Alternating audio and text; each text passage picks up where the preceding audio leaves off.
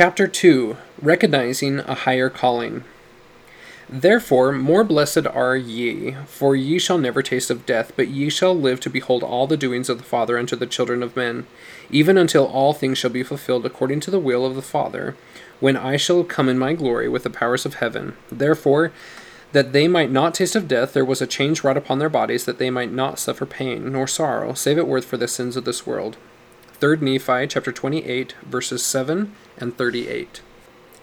I would like to present to you a newly invented word, remembrance. This is the term I use now when I am referring to instances in which the Holy Ghost is not necessarily enlightening one's mind with brand new revelatory knowledge, as much as he is providing us with a resonance of remembering our foreordained callings. This word could also be considered appropriate in the context of pre-remembrance, as we are remembering things from before the veil blocked our memories, but I chose the term re-remembrance for a reason.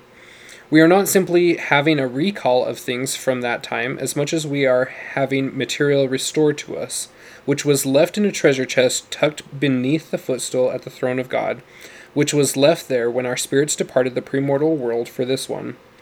This task of redisclosing that material to us will assist us in our telestial progression until we are ready to take up our new terrestrial callings. This transition is meant to fine-tune our spirits to be sensitive of the spiritual vibrations that will lead us up the ladder of progression, and these marvelous windows into eternity are opening at just the right time and in just the right manner to enlighten us of things we knew quite well in the premortal realm.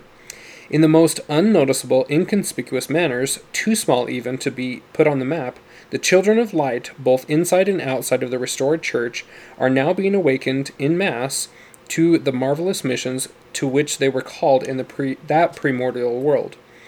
It is highly likely, then, we knew before we came to this second estate far more about this earth's history than we will ever discover here in mortality.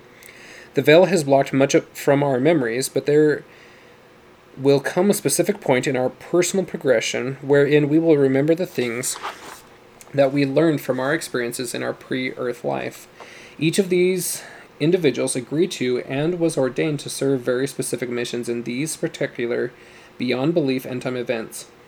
The time has come for the forming of the ranks of the Lord's first wave, or the point guards, and that includes both brethren and sisters alike. All around us, mortal beings are becoming translated beings without our even noticing in the midst of a fallen telestial world.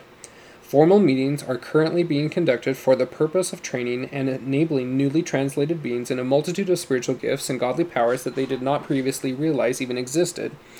They are being licensed by the authority of the holy priesthood to wield, while yet in the flesh, powers that they used to believe were only to be exercised in the camps of Zion in a futuristic realm. There are no self-help manuals for newly translated beings who are on the front runners for end-time spiritual warfare and rescue missions. As a result, these gatherings are now taking place in the form of mentoring sessions during which well-seasoned translated beings are teaching newly translated beings in the art of total mastery over self, time, space, and physical elements around them. Why is this? Military tacticians and historians often make use of the term tip of the spear in referring to a combat force that is used to puncture the enemy's initial lines of defense, to be quickly followed by concentrated forces which destroy any remaining threat. I believe this term to be completely appropriate in referring to those anxiously engaged in the Lord's work here in the final days of the world as we know it. It is not possible or feasible in any way for these tip-of-the-spear forerunners to fulfill their unique specialized missions to which they were foreordained in the premortal world without becoming translated beings while living in this telestial fallen world. Translation will be necessary for them to become immune to the horrible plagues and engineered diseases that are going to be unleashed upon the world.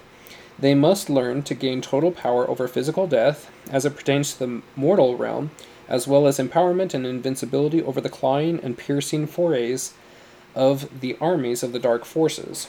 These forces consist of officers, soldiers who are mostly devils mixed with an occasional disembodied or unclean spirit, and other colorless yet darkened creatures, which live only to attach themselves to our inner structure and torment us mercilessly. This learning will continue right up until the day in which we are endowed with a greater power to create personal shields, performing sweeping cleansing with power, and to utilize in every whit the greater portion of the fullness of the patriarchal priesthood or priestesshood. Recall here the term priest and priestesses. This power and authority is not exclusive to men, but is a blessing for all those whom God deems worthy to exercise it in righteousness.